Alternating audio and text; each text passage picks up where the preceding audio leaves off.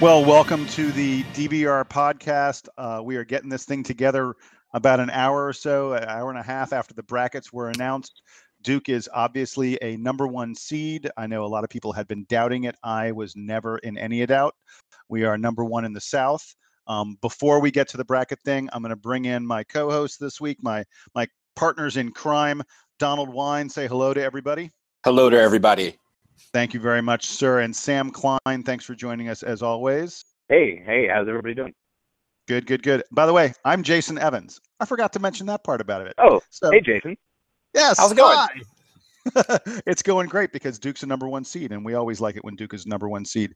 Let's start by looking at where Duke is in the South. Donald, let me put it to you. Were you surprised that we got a number one seed? There was some doubt out there. And tell me, just big picture really quick, what do you think of the bracket for us? So first of all, I wasn't surprised that we got a number one seed. I thought we would be the fourth overall seed and be placed on the side of the bracket with Kentucky. But I like the fact that we're on the other side, and I like the fact that our bracket at first glance was probably the best possible bracket we could get, with our top seeds being in a pod with Virginia and not UNC, which means that those pale blue fans will be far, far away from us. And I think that is something that I was looking for. I'm glad to see that UVA was strong enough to maintain a number two seed. And looking at our bracket, I don't see teams that really scare us in the South. There's some Iowa State is hot right now. They won the Big 12, but they're also in the other side of the bracket. Gonzaga, who probably in my mind was the weakest two seed, is in our bracket. And I'm looking at St. John's and San Diego State, and that's I think those two teams are a favorable matchup. They're both tough opponents, but I think we have our hands full in a way that we are the number one seed, and everyone's going to be taking their shots at us. But there's not really any teams that are worrisome to me at first glance. I think I agree in general with most of what Donald said. I thought that his point about UNC not being in Charlotte is actually a way bigger deal than it might appear sort of at casual first glance. I don't know when the last time you guys attended a Duke first round NCAA tournament experience or first weekend NCAA tournament experience, at a site in North Carolina that UNC was also at, but the crowd is often 90% plus in the pale blue. So this time, the fact that it's the Cavs there with us and not the Heels is great for us because we won't have the whole stadium rooting against us all weekend. And we may have a tough first round opponent. So that actually could come into play for us. But I also like our draw. I think that there are some interesting teams in our bracket. I look at Utah and I look at Iowa State as both teams that have some potential, but nothing on the order of Virginia having to play a Michigan State in the second round, in their bracket. Wisconsin getting a few tough teams in Baylor and Arizona and North Carolina, frankly. So I think that we got a pretty favorable draw. I'm happy about it. And I look for some pretty interesting matchups in our region. Georgetown has a lot of talent. I mentioned Utah, Iowa State. Davidson is always an interesting team in the tournament, and Bob McKillop, I think, has done a very good job with them this year. But overall, I don't think we could have asked for a better placement. And the key that I think I saw, I can't remember who was mentioning this on Twitter or if it was somewhere else, that one of the things that was key for Duke was that we had beaten head-to-head Virginia and Wisconsin, and so our seed was improved by having those head-to-head wins. One of the things we've been touting all along, the strength of Duke's resume is those head-to-head matchups, those head-to-head wins against other top opponents, and it looks like that worked out very much in our favor when it came to this bracket creation.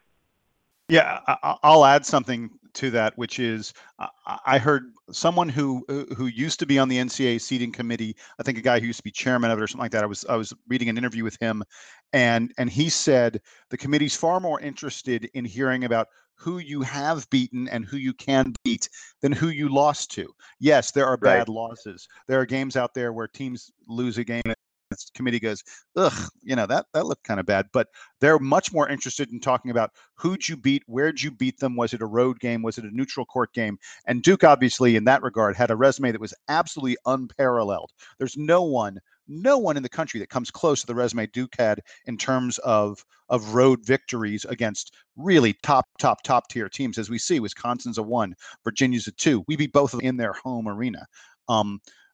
So when I heard that a couple days ago, I sort of said, now again, this is not a guy who was currently involved with the seeding process, but he has been in the past. And I said to myself, that's a dead signal that they're going to talk about Duke and they're going to say this is a 1 seed. So I wasn't all that surprised to see us get the 1. And I echo what you guys said. I think that this bracket shapes up very, very nicely for Duke. Yeah, there are a couple teams to be worried about here and there. To me, the biggest one I worry about is Iowa State. But aside from that, I look at this bracket and look at the 4 seeds and 5 seeds, who are the teams that we'll play potentially should we get there into the Sweet 16, assuming there aren't a lot of other upsets. I look at the other 4 seeds, Maryland and North Carolina, I think are both significantly better than Georgetown. I look at the other 5 seeds, not Arkansas, but West Virginia to me and Northern Iowa especially are way better than Utah. I don't think very much of Utah at all.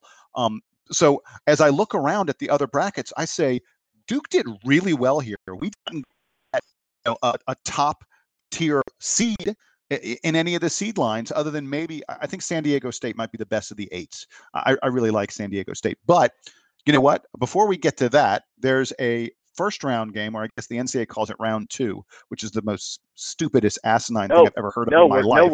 We're back to round 1 this year. I think this year they've reconciled their issue and are now back to calling it the first round. They call it the second round. I think that takes place next year. The old. It'll right itself soon. Yeah. Okay. Right. My mistake. Yeah. And round 1 is when there are 64 teams. Oh my God, NCAA. It's anyway. But before we get to that second round matchup that we were just talking about, we have the winner of North Florida and Robert Morris. Donald, was it you that had a look at North Florida? I had North Florida. Tell us a little bit about North Florida. Prepare folks for whatever that may be, should they be the team that wins. Okay, to prepare for North Florida, we need to abandon the paint and guard the perimeter because everybody on North Florida shoots threes at a greater than 35% clip. It sounds like from my quick research, they spread the floor basically just by putting everybody on the perimeter. Their offense is just them passing around the outside. They have a few guys on the team that average over 2 or 3 assists a game and a lot of good shooters.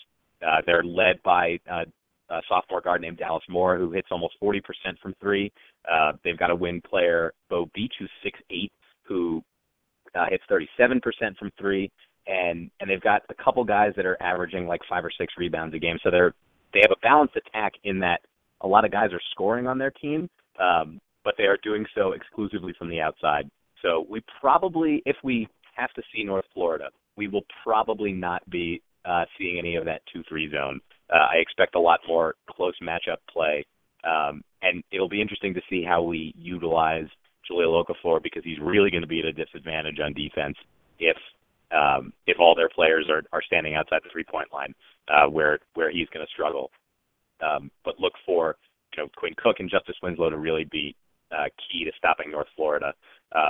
They were the Atlantic Sun regular season and tournament champions this year, and this is not only their first appearance in the NCAA tournament. They've only been Division I for 10 years, but this is actually their first winning season.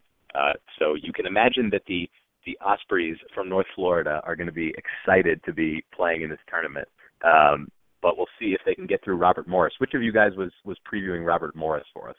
Jason is raising his hand. I had a look at Robert Morris. And your description of North Florida, that's a pretty good description of Robert Morris. They are a team that loves to shoot the 3. They love to shoot from the outside. Robert Morris, and by the way, their nickname is the Colonials, the Robert Morris Colonials, from the Northeast Conference. They're pretty good from 3. They hit 38% of their 3-pointers. They're a fairly quick team. They get about 8.5 steals a game, which is a very good number. They've got 3 guys, 4 guys, 5 guys who are all shooting 3-pointers, but really it's primarily three guys: Rodney Pryor, who's a 6'4" junior, Marquise Reed, who's a 6'3" freshman, and Lucky Jones. What a great name! That is a really good name, Lucky Jones, who's a 6'6" senior guard. He's a guard, but he's really like a small forward for them. Both Jones and Pryor take more than 5 3-pointers a game. So their offense, much like the way you described North Florida, Robert Morris's offense is bombing away from deep. They are, by the way, a very poor rebounding team. They only, we really learned about the concept of offensive rebounding percentage when we talked about Carolina this year, and how Carolina grabs, mid to upper 40% of their misses that they then turn into an extra possession. Robert Morris grabs 31% of their misses. That's their offensive rebounding percentage, which is not terrible, but not very good. Their defensive rebounding percentage is just 64%, which is atrocious. It's among the lowest in Division I. That says to me that especially Jahlil Okafor and Justice Winslow, Emile Jefferson, we're going to be hitting the boards hard, and I think we'll probably do very, very well offensive rebounding against them should we face them. And Sam, I know you had a look at San Diego as we start to move on to the second round matchup, but let me ask you first, do you think the fact that we're playing a team that will have played a game just a day or two before, is that going to have you think that has much of an impact? Does that give us a little extra advantage here, playing a play-in game? Yeah, and I don't think I can't remember the last time we had this particular situation. Obviously, we've only had the multiple play-in game participant thing going on for a couple of years now, and I don't think we've had one recently. But it definitely helps. We get to scout these teams live in their most recent game, so that certainly helps. And we're going to be more rested. Obviously, we had a bunch of injuries kind of going into the postseason. We bowed out of the ACC tournament a little earlier than I think we would have liked. So hopefully that means that our guys are going to be fresh by the time Friday rolls around, which is when the Charlotte Regional happens. So I definitely think that's an advantage. And also those other teams are going to have to travel. I believe they play their first round game in Dayton, and then the winner has to then come to Charlotte to play us. So yeah, it's definitely an advantage. I should have also added, because I was doing North Florida. Their coach Matthew Driscoll was an assistant at Clemson in the late 90s, and he left like in the early 2000s.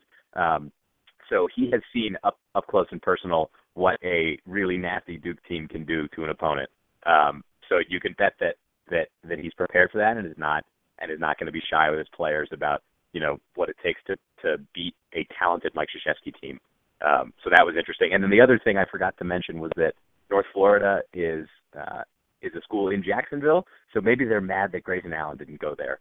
So they've got extra motivation to beat Duke, who beat them out for Grayson Allen in recruiting. I can only imagine. I really have not paid attention much to Atlantic Sun basketball until today. But I think Donald has San Diego State for us. So why don't we let him tell us about SDSU? I do have San Diego State, and the Aztecs were first in the Mountain West during the regular season, and they were the number one seed in their conference tourney, getting to the final and actually losing to Wyoming 45-43 this past weekend. But it was an awful game by all stretches. It was tough to watch. But the main thing about them is they don't score a lot of points. They score about 62 points per game, which is 305th in the nation. But that doesn't mean that they can't score in a shootout or be in a shootout. They've been in a couple, but mostly they pride themselves on their defense. They are second overall in the nation in points allowed per game at 51. I believe UVA is number one. So it's going to be kind of a similar game to the one that maybe we saw in Virginia and Charlottesville, with it being a low-scoring game. They pride themselves on their defense, and going up against a team like us, which is actually one of the higher scoring teams in the nation. So it'll be an interesting matchup in that end. They have three guys that really score points. Winston Shepard, he's a 6'8" freshman forward, and Akil Quinn, I'm sure I butchered his name, Akil Quinn, 6'3" senior guard. They lead the team with 11.1 points per game. And J.J. O'Brien is a 6'7" senior forward, and he is just behind those guys at 10.1 points per game. They don't have that many people that can score other than that. They are terrible from the line as a team. They shoot 62% from the charity stripe as a team, which basically means that we're going to see there's only one guy, Winston Shepherd, that likes to get to the line, but he's not that good at the line. They are also, and I hate to bring this up, they also are not good from three-point range, unlike the teams that we will see in the first round. They are 32% from three as a team. They don't like to shoot a lot of them, or as much as other teams that we've seen this year that don't put the ball in the basket from behind the line that much. So they don't shoot a lot of threes, but when they do, they end up being terrible. They like to go inside. They like to shoot a lot of two-pointers from the free throw line. And I think that is where we're going to have to defend very well on the interior with and I think one guy who's going to be a main matchup problem for San Diego State on our team is Emil Jefferson. I think he would be the one that if he has a good game, he is going to destroy San Diego State with their defense. My comment on San Diego State, you're right. They've gotten in a couple shootout kind of games where they scored a lot of points, but I really wonder how they're going to keep up with Duke and succeed in scoring at the pace that Duke scores. You look at some of their scores. They lost to Boise twice. They lost to Boise State, and they scored 46 points in each one of those games. They lost a game to Wyoming where they scored 43. They lost a game to Washington where they scored 36 points. 36 points, that's maybe a half. That's a bad half for the most part for Duke. They've got games they won where they only scored in the mid to low 50s. I mean, their most impressive win on their resume is a win they had over Utah. Utah's a pretty good team. They beat Utah 53-49. 53-49. Those are awful basketball scores. Yeah. They're terrible scores. One of their other really impressive wins, they beat Colorado State 56-43.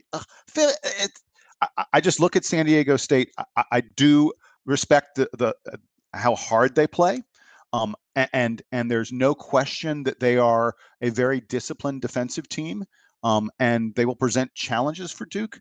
But oh boy, I can't imagine even Virginia couldn't keep Duke into the 50s, and I'm not sure that these guys are going to get to 70 or so, the 60s, 65, 70, 75 that you need to even really be competitive with Duke. I don't see it. Oh, I was going to mention that. Other than the BYU game that they played, that went to double overtime where they scored 92 points in Maui in their first, I think it was their first game in Maui. The most that they've scored in a game this season is 79 points. So they really like to drag the game down. They like to slow it down. And they like to, they like games that are in the 50s and 60s. Unfortunately for them, if they're going up against us, we like games in the 80s. So they're going to have to figure out a way to put points on the board against us. I was going to say that San Diego State and also their first round opponent, St. John's, are both coached by guys who have played against Duke a lot and who know what it means to play against Duke, not unlike North Florida's coach, Matt Driscoll. San Diego State's obviously coached by Steve Fisher. So he's been around the block a few times playing against Duke in big games, and he knows what it takes. So I wouldn't bet on San Diego State or St. John's, if we get a chance to play one of them, sort of being lackluster or lacking the attention to detail that it takes to beat a disciplined Duke team. So that's something to watch for is a really big coaching matchups that are potentially going to happen in this pod.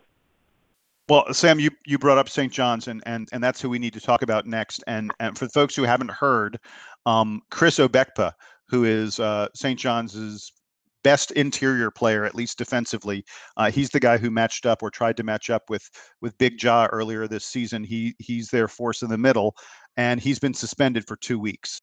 I sort of think 2 weeks is optimistic because I don't think St. John's is going to last 2 weeks without, Obekpa helping him out in the middle and protecting the rim. But Donald, obviously we know St. John's well because we played them in a pretty important game back in January that just happened to be Coach K's 1000th. Tell me your feeling about potentially facing them for the second time. Well, I agree with you when you say that Obekpa was the guy that they tried to throw at Big John in the middle. So with him being out, it opens up the floor a lot more for him. I don't think the guys that they have are the other guys that they have on a team quite compared to matching up with Ja. And I think it was most of Ja's points came with Obekpa on the bench a couple minutes in the first half and second half. So I really see it's going to be a similar game. Hopefully we don't have the ups and downs of the runs like we had in January in New York, where we had basically, I think we were down 10 at one point, and then we came back, and it was back and forth for the rest of the game. I'd rather not take a lot of heart medication if we play St. John's again. But I think that we are a tougher team than we were back then. I think we're a better team, obviously, and I think we shouldn't have any problems with them. I really think that we have changed a lot since we played them. Obviously, that game was in mid-January, and Rasheed Suleiman was still on the team. And that was also the point in the season, if you guys remember, that Justice Winslow was going through whatever broken or bruised rib problem that he was having. He was limited in that first game. You stole what I was going to say. I was going to bring up the very point talking about them. Well, they haven't seen the real Justice Winslow. Yeah. So in the first game, Justice Winslow only played 10 minutes. Matt Jones played 24, and I think now the sort of version of our wing rotation with Winslow starting next to Matt Jones and then Grayson Allen coming off the bench is a much better version of the wing rotation that we had in January, which was Rasheed Suleiman getting a lot of shots and Matt Jones also coming off the bench, and Justice Winslow obviously being hurt. So I think it's going to be a very different game in that regard. I think that Okafor is going to be able to take advantage of whoever they're going to try to throw at him without Obekpa. So I really like this matchup for Duke. I think that the way in which we beat them last time is only going to be enhanced by the improvements that we have seen from mid-January now to mid-March. But Jason, did you have anything to add about St. John's? Well, the one thing I would add is that, I'm not sure, as much as we're saying they didn't see the real Duke because we've changed so much, I'm not sure that we saw the real St. John's, because D'Angelo Harrison, who's far and away their best player and one of the better players in St. John's recent history, had a pretty poor game against us. He was 5 of 14 from the field, and he's a better shooter than that. And I think that if St. John's thinks they have a better shot in this matchup, assuming they get past San Diego State, I'm sure they're thinking that they're going to be far better from the perimeter than they were in that game. They hit 26% of their three-pointers in that game, and St. John's is usually a fairly decent team from the perimeter, from outside, and I imagine they would hang their hat on the fact that it was a very good, very competitive game, at least until the very end, and that they had a nice lead, until they started missing all their three-point shots, and that if they face us again, they think they'd have a better showing, and certainly they would think that D'Angelo Harrison would shoot better than 5 of 14 from the field. So we do need to worry about that, but I go back to missing Obekpa is huge for them. He's their shot blocker, and without him, and again, he didn't get to play all that much against Big Ja because he was in foul trouble so much. Okafor went for 17 and 10 last time. With Obekpa not there to check him, I'm not sure who they'd put on him. I mean, their backup center is Joey De La Rosa. Jalil will go for 30 if Joey De La Rosa plays 25, 30 minutes against him. And he may go for 30 no matter who they put on him. So I think it's a really, really tough situation for St. John's if they manage to get past San Diego State, and I think that's a game where I really feel like San Diego State's going to win. They're a better team to me than St. John's. I was just going to add that sort of the most intriguing thing, or one of the most intriguing things about watching Duke, especially in the last 2 months, has been the evolution of the way that we have played defense, and that Coach K has been so willing to change the defensive structure from game to game. And I think that the potential teams that we can face in this first weekend, we see a few different styles, and so I'm interested to see again sort of how that defensive evolution continues, and if we can slow down the sort of different game plans that will be thrown at us in this first weekend, because I think we've sort of summed up that all the teams that are in Duke's Charlotte pod. None of them are going to be as talented as Duke, but they all have very specific ways that they like to attack you. And so it'll be interesting to see how Duke responds to that. Absolutely, I completely agree. It'll be an interesting weekend, and to some extent, the best game of the weekend in that pod is probably going to be the anticipated Virginia-Michigan State matchup. I think Michigan State is clearly playing way better than they were earlier in the year, and if I had tickets to Charlotte, that'd be the game I was really looking forward to. And by the way, I think Michigan State will crush Georgia. I think all SEC teams suck. It's not because I hate Kentucky. It's because I think the SEC was terrible this year, and probably Georgia didn't even deserve to go to the dance. I bet if you put Georgia in the ACC, there's no way they're winning half their games this season. So, all right, but enough Nathan, of my. Do you have Wofford over Arkansas as your 12-5? Oh man, I'm looking hard at that one. I'm looking hard. By the way, super hard. I'm bummed that Bobby Hurley and Buffalo got West Virginia, because I think West Virginia is a very, very tough. West Virginia's just got too many athletes, so that's a really tough matchup for them. But yeah, my 5-12 that I like the most is probably Arkansas falling to Wofford. SEC die. Y'all are awful. You're just not a basketball conference. Also, one final note that I wanted to mention about Duke, and this is a hat tip to my friend Jeff. If we win a game in this tournament, it will be our 100th NCAA tournament win. Ooh, that's impressive. Cool. That is impressive. That'd be nice. That's a big number. And who has the most? Any of you guys know? Probably Kentucky, right? I would guess. I think maybe Kentucky, I want to Carolina. Say Kentucky. I mean, we got to be up there. I don't know. We should Kentucky's do some got the most research. wins all time. Oh, did you check that? Do you know that? The most. I know. Well, no, Kentucky has the most overall total program wins. But I don't know what the tournament success is. They were really good in the mid '90s, and then they weren't as good in the 2000s when there were there have been more tournament games. You would want to say UCLA, but UCLA's tournament dominance was when there were only 4 rounds or 5 rounds in the tournament instead of 6. Yeah, well, and so. UCLA, the total number of UCLA wins in the past decade is probably 6. Well, they had those Final 10? Fours. They had those Final Fours with Kevin Love and Russell That's Westbrook. true. But in general, Russell Westbrook, Yeah, but maybe 10? Yeah. What do you think? 10 UCLA wins maybe. in the past decade? Maybe a little tiny bit Something less, like that. but I mean, a number that's going to. Let's keep guessing at facts that we can easily look up. Yes, great idea. Great idea. Well, we know Coach K has the most wins of any coach overall, and I think he's at 80. So we might actually be at the top or right near it. Okay, well, we're making fools of ourselves at this point, because people out there are probably Googling. They hit pause. That's what we do every week. That's the sort of analysis we bring you. It's foolish. Exactly. Hey guys, I want to go back for just a moment to an ACC tournament that I think a lot of us are bummed, because we really wanted Quinn Cook to get a title, and it's been a while since Duke has won an ACC tournament. And this is another fact I could have looked up to see when was the last time. I think it was 2010, but I could be wrong. But regardless, it didn't end the way we wanted it to. We had a fabulous game against NC State, and then a not so fabulous game against Notre Dame. The first 25 minutes of that game were about as bad as Duke can play. I think most people would agree about that. Sam, why don't you give me your reflections, your thoughts on the ACC tournament? I felt really good after we beat NC State.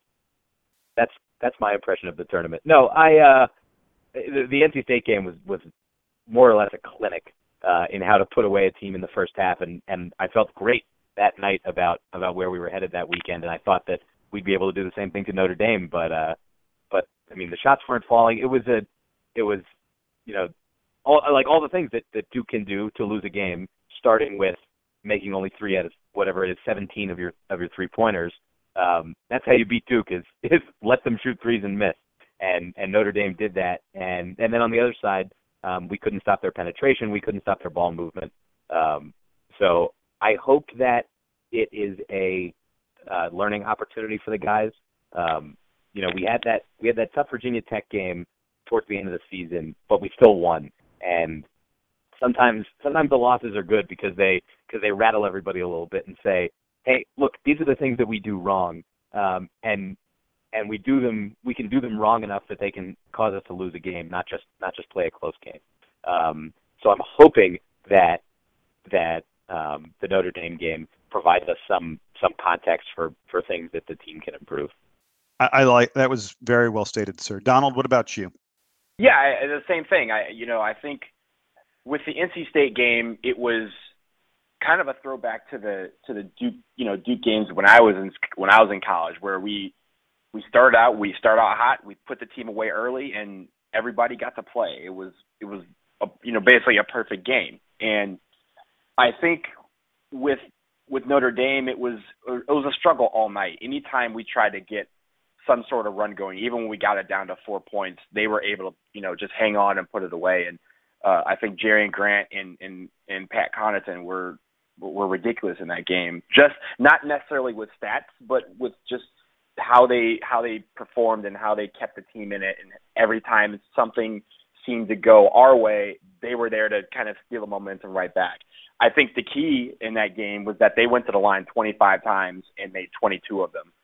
And we went to the line 14 times and only made 7 of them. So there's your ball game right there. We need to improve the free throw line, and we need to stop this penetration that is either letting teams get good shots or getting them to the foul line, which our opponents are hitting way more free throws than we are. I wanted to add before we came back to Jason, our last ACC tournament victory was in 2011 against UNC, and it was a three-peat. We won in 09, 10, and 11, and then we haven't obviously won it since then. So it was my senior year of college was the last time we won it. I believe it's the first. I believe it's the first time in ACC history that this conference has gone 4 straight years without a team from the state of North Carolina winning it. Oh wow, yeah, I believe that. Well, yeah, if you look at the ranks of the teams that have won the ACC tournament, it's basically Duke, UNC, and then a huge drop off to NC State, and then the entire rest of the conference combined is like less than NC State. The tournament has been dominated by the state of North Carolina, or more specifically, it's been dominated by the Triangle. No offense, Wake Forest. Love you guys, but it's been the Triangle that has dominated the ACC tournament until lately, obviously. My reflection, my thoughts in the ACC tournament, obviously the NC State game was a ton of fun and great, and we're all really worried about Marshall Plumlee turning pro after his performance in that game. Yeah. MP3 sorry, U.S. Army. Oh yeah, exactly.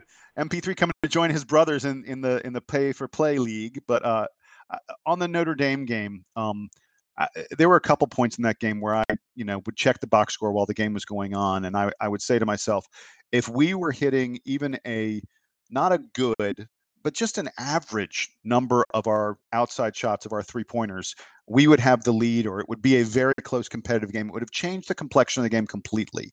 And instead, obviously, we kept on shooting, and that's what we're supposed to do, and we kept on missing, and that's not what we're supposed to do. An abysmal game from the perimeter. On the other hand, here my takeaway is Notre Dame's a great team. Notre Dame's a 3 seed in the tournament, and I think Notre Dame has an excellent chance to make it all the way to the Final 8 and give a real scare to Kentucky.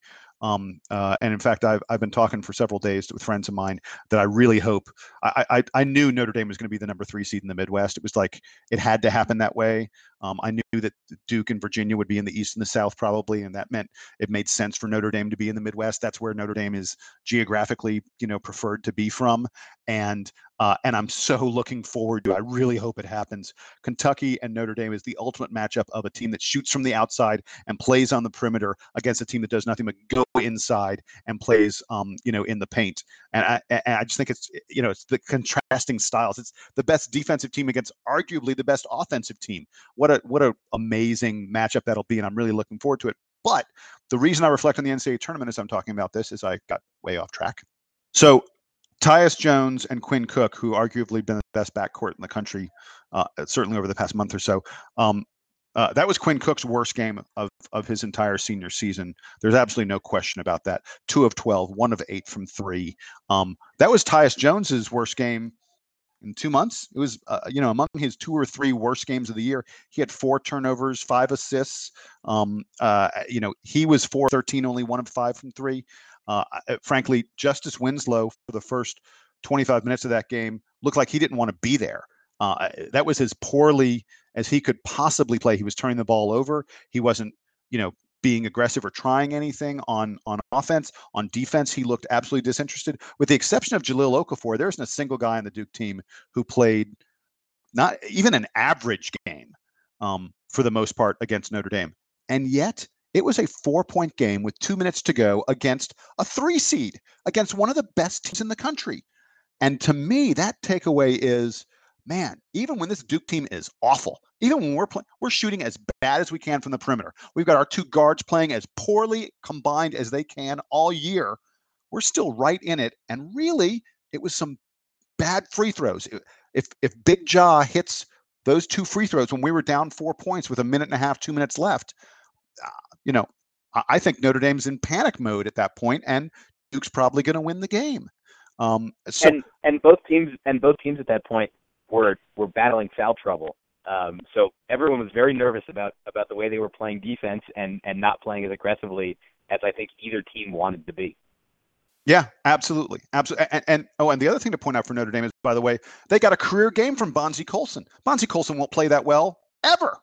I don't think so. So sort of not everything going right, but a lot of things going right for Notre Dame. Almost everything going wrong for Duke. I mean, look, how often is Notre Dame going to hit 88% of their free throws, or 22 of 25? And that's what it took for one of the top teams in the country to beat Duke. I think that's a really good sign. Look, I wanted to win the ACC tournament, but in the end, my takeaway is this Duke team is going to be an exceptionally difficult team to beat, an exceptionally difficult out in the NCAA tournament, because we saw our worst, and it took one of the best teams in the country playing one of their better games to beat us. You guys think I'm crazy? No, I think I agree with right on about that. Yeah, all right. Before we move on from the ACC tournament, I just wanted to point out that this is the last time we're going to be in Greensboro for the next 5 years.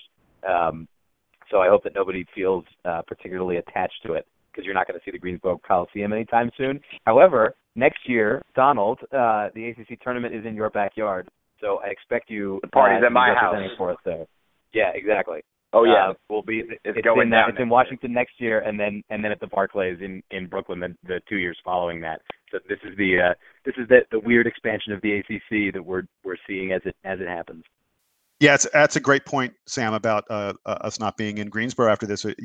I will certainly miss the place for the next several years. But I look forward to Donald being in your neck of the woods. That'll be a lot of fun up there in Washington. You got a bed for me, right? I can crash at your place, yeah. Oh yeah, it's going down. We're gonna have a block party. I love it. Can't wait. I love it. Sounds good. Hey, guys, as we do every week, it's time for our player of the week. We had 2 games, Notre Dame and NC State. We were just talking about them. Donald, why don't you tell me who's your pick for player of the week this week? My player probably comes as no surprise. It is Big Ja with his 28 points against Notre Dame. I thought he was awesome in that game, as he was for most of the week. And I think he was far and away our player of the week. Sam? I know that he wasn't exactly productive against Notre Dame, but just for his enormous performance against NC State, I'm going to give it to Marshall Plumlee, who, let's be real, he's not getting a lot of Player of the Week nominations. So I'll throw him the bone this week for his impressive dunk display all over NC State on Thursday night. And I am agreeing with you. I'm also giving it to Marshall Plumlee. I wanted to give it to Big Ja. I probably should have given it to Big Ja, but you know what? He's won quite a few of them. And Marshall, what a wonderful fun situation that was for him. Nothing but slam dunks. I think it was probably incredibly demoralizing for NC State to see them just getting their butts kicked by a guy who averages like 2 points a game. Really great for Marshall, and a big salute to the future Armed Services member, Marshall Plumlee, as he wins my player of the week. Guys, before we go, Final Four picks. We got to have Final Four picks, right? No question about Absolutely. it. Sam, who you picking, who you like, and I don't want to hear your eventual national champion. I just want to hear your Final Four. All right. So in the South region, I like Duke. Really? I think You're going out on a limb there, huh? I think we mentioned that there are some tough matchups in there that could happen. But Duke's the strongest team in that region, and I expect us to come out of there. In the East, I just don't trust the Big East. So I'm taking Virginia, and in an enormous ACC homer situation, my Elite Eight in the East is a Virginia-NC State matchup. So there you go, Wolfpack. I think you're going to the Elite Eight this year. In the Midwest, I picked Kentucky. I know, shocking, that Kentucky might be able to outlast Maryland and Notre Dame, although, as Jason mentioned, the Notre Dame game should be interesting. And then in the West, which I think is the most interesting region, I have Baylor beating Wisconsin and coming out of there. I think that one of those Big 12 teams is going to show up, and I think it's going to be Baylor. Donald, your turn. So I've been taking a look at it, and I reserve the right world to change my picks at a later date. However, the way I see it right now, out of the South, I'm with Sam. I like this Duke team. I don't know. I haven't heard much about them this year, but I think they're poised for big things. So I look to see them in Indianapolis. In the East, I'm going to go out on a real limb, and I'm going to say Louisville emerges from that bracket and goes to Indianapolis, which would create a very interesting situation because in the Midwest, shocker here, Kentucky, that would create a very interesting matchup, not only on the court, but in the stands in Indianapolis with both of those fan bases joining Duke. In the West, I've been watching this Wisconsin team a lot this year. I thought they, I thought they, did very well in the Big Ten tournament, and I see them finally getting that bracket and getting to Indianapolis. So I got three chalks. I got Kentucky, Duke, Wisconsin, and then the sleeper Louisville. I like you for picking a sleeper in the South. I'm going with SMU. No, of course. I'm going with Duke. I'm picking. Is SMU getting Emmanuel Mudiay back? Yeah, right. Hey, if they did, they'd be really good. They'd be lethal. That would change things a lot. That still would not change things enough for me not to pick Duke this year. I love what this team's been over the past month and a half, and we're going a long way, including to Indianapolis. Quinn's going to get at least that one banner and hopefully another one. Up in the East, I like Virginia. I think that the extra week off is going to allow Mr. Anderson to get a little bit better and get his hand fixed. And I think when he comes back, people forget how good they were. They were really, really good. And I really like Virginia coming out of that East bracket. In the Midwest, God, I want to pick Notre Dame. I really want to pick Notre Dame. But I'm picking Kentucky because I'm boring like everyone else on this planet. I do, by the way, think that the winner of the West Virginia-Maryland game will give Kentucky all it can handle. Both those teams, I think, have the kind of athletes that stay with Kentucky, won't be intimidated by Kentucky. And I think that once Kentucky gets past them, I absolutely think they will be playing Notre Dame. I think Kansas is a shell of what it was earlier in the season. The Kentucky-Notre Dame game is just going to be a great game. That's like the single game I'm looking forward to more than any other in this bracket, but I think Kentucky wins it. And then out West, I'm picking Arizona. I like Arizona. I know the Pac-12 was down this year, and I don't have much respect for any other Pac-12 team, but I think Arizona has some pretty good athletes. I think they match up well. I think Wisconsin may have some trouble with North Carolina, who I think they'll get in the Sweet 16. And then I like Arizona. I think Arizona may have a little bit of chip on their shoulder as well because they feel like they could have been or should have been a number one seed, and they're out to prove something. So those are my picks. Am I crazy? Should I have taken Notre Dame? No, I don't think so. Guys? Should I have taken Notre Dame? I should have taken Notre Dame, shouldn't I? It would be bold, but also potentially quite foolish. I wanted to circle back because you brought up one interesting game. There were a couple of interesting second round matchups that I wanted to highlight that potentially will happen. The first that you mentioned was West Virginia, Maryland. Not only are those teams both very strong this year, but the schools sort of secretly not secretly, but maybe they hate each other. Like nationally known, they really don't like each other.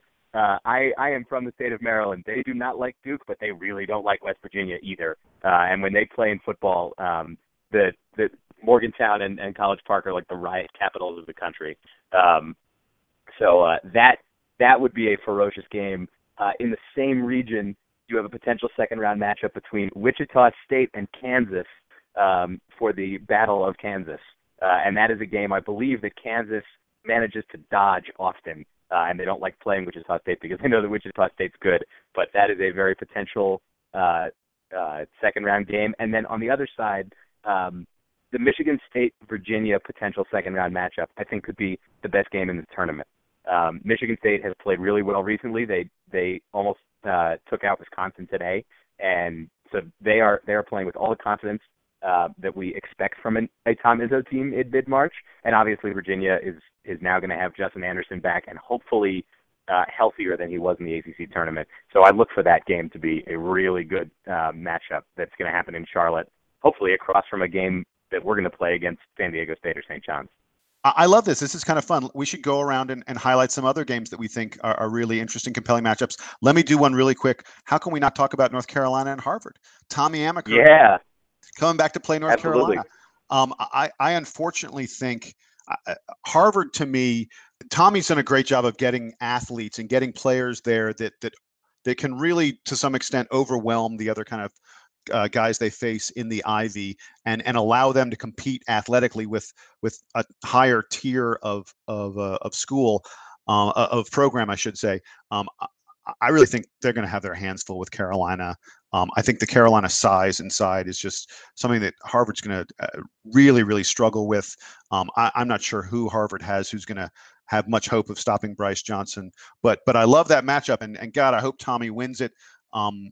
Because Harvard's won a game in the tournament 2 years in a row. I mean, can you imagine if they actually got it 3 years in a row? I mean, there are plenty of big time programs that haven't won games 3 years in a row. Donald, you had one you wanted to talk about, I think? Yeah, so I think probably the most interesting matchup in this tournament is one that to this date has never happened. And it's the fact that Dayton will be playing in one of the play-in games on their home floor against Boise State. And I feel like if I'm Boise State, I'm really, really angry at the fact that I'm playing Dayton on their home floor. Traditionally in the NCAA tournament, you don't play in your home floor. You have to go away, and you see that a lot, especially with if Syracuse was in the NCAA tournament, for example, they wouldn't have been placed in the East because they host the East Regional at the Carrier Dome. So Dayton, if they get past Boise State in the play-in game, they get to play Providence in Columbus. So they get to travel maybe 2 hours to play their second round game a couple of days later. That's a huge advantage, and I'm really interested to see how Dayton performs tomorrow on their home floor. And then if they get past Boise State, which is also a tough team, look for them to beat Providence in Columbus. That's my pick.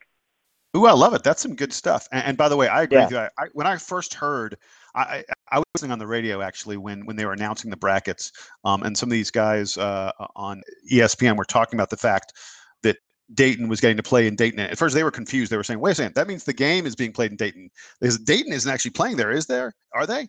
And then, it sort of slowly dawned on them, and they were irate. And I agree with them. The NCAA tournament is not for home games. These are neutral site games.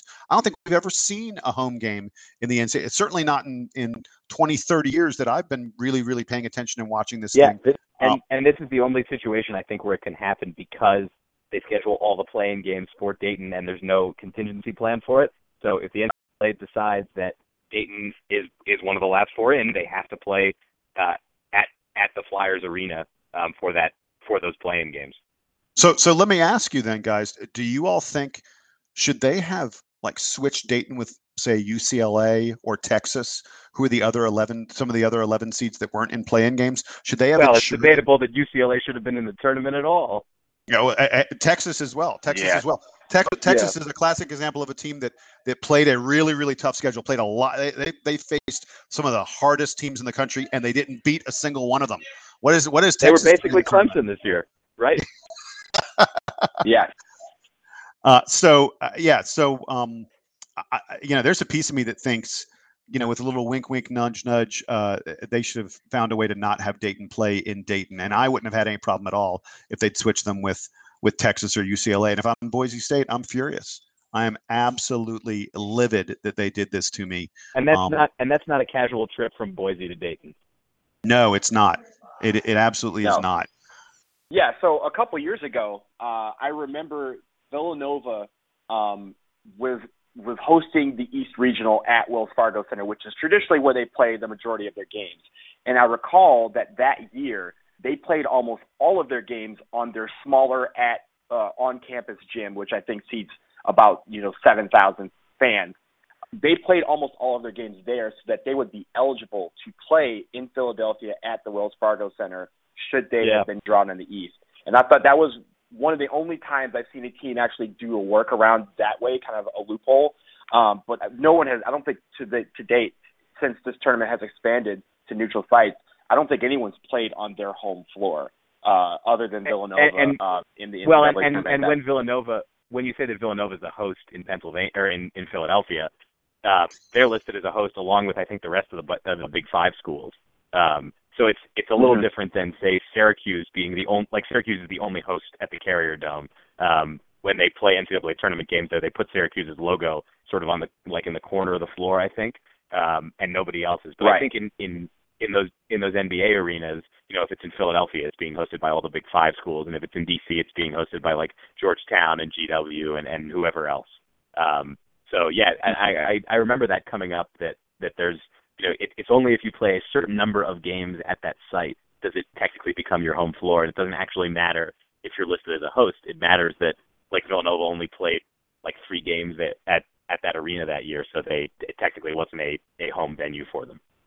Well, and the thing I would add to that is if you only played 3 games there, yes, you get the advantage of sleeping in your own bed and not having to travel too far, but you don't know the floor, you don't know the gym and where the dead spots are and knowing exactly how the sight lines look and like that, the way you do when you play 10, 15, 20 games on your home floor in a given year. So I don't have nearly as much of a problem with that as I do with Dayton getting an absolute home game on a floor that they know incredibly well, that they practice on every day.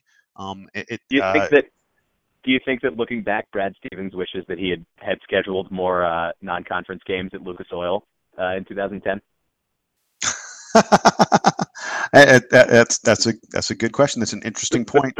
Would the last second Hayward would have known those sight lines? He would have had it down pat. He would have made exactly. Everything would have been different. Yeah, who knows? I mean, obviously they weren't going to play extra neutral court games at the Colts arena, but it's an interesting thing to think about. Yeah, I think he's pretty satisfied with how things turned out for the Butler program. Anyway, so that pretty much wraps it up for us here on the Duke Basketball Report podcast. Sam and Donald, thanks a lot, guys. We had a good time talking about the NCAA tournament. And the start of the NCAA tournament, I should say. We will be back here next week at this time. Fingers crossed, we'll be talking about who Duke faces in the Sweet 16. We don't want to presume anything, but obviously, as you heard from listening to us earlier, we like our chances. Gentlemen, any quick parting thoughts? Are we ready to go? I'm so excited. This is the best time of the year. Just cancel the rest of this week. I'll be watching basketball. Amen. I completely agree. Although, I say it with a little bit of bittersweet feelings about it, because even though I'm so excited for the tournament as I am every year and as great as it is, we also know there's only one more L, and there's only 3 more weeks or so of college basketball left. It's in that regard, it's really sad, and the tension that mounts with the possibility that we could be watching some of our favorite players play for the last time, at least in a Duke uniform. I hate that part of it. Can we have a second tournament? Can we have April Madness? Let's have a second tournament in April. What do y'all think? They'll have the do they still do that North Carolina schools pro-am thing at the end of the season? Yeah, that ain't the same. Yeah, I realize that, but you can still see the guys playing together in a much smaller gym and not with all the high stakes and the emotion. But no, I agree with you. It's sad, and especially because we know that this year not only do we have such a great leader in Quinn Cook graduating, but it looks like a number of our underclassmen are going to also be leaving early, as we've had the last couple of years to pursue their pro careers. Yes, but let's hope it's a few weeks away at least. Let's hope we have Absolutely. 3 more weeks at Duke basketball. Indeed. That's what I'm Here's looking to forward it. to. Absolutely. All right, guys. Well, we will let the Duke marching band take us home from here, and check back in with the DBR podcast. We'll be right back talking about the tournament at this time next week. Thanks a lot. Bye-bye.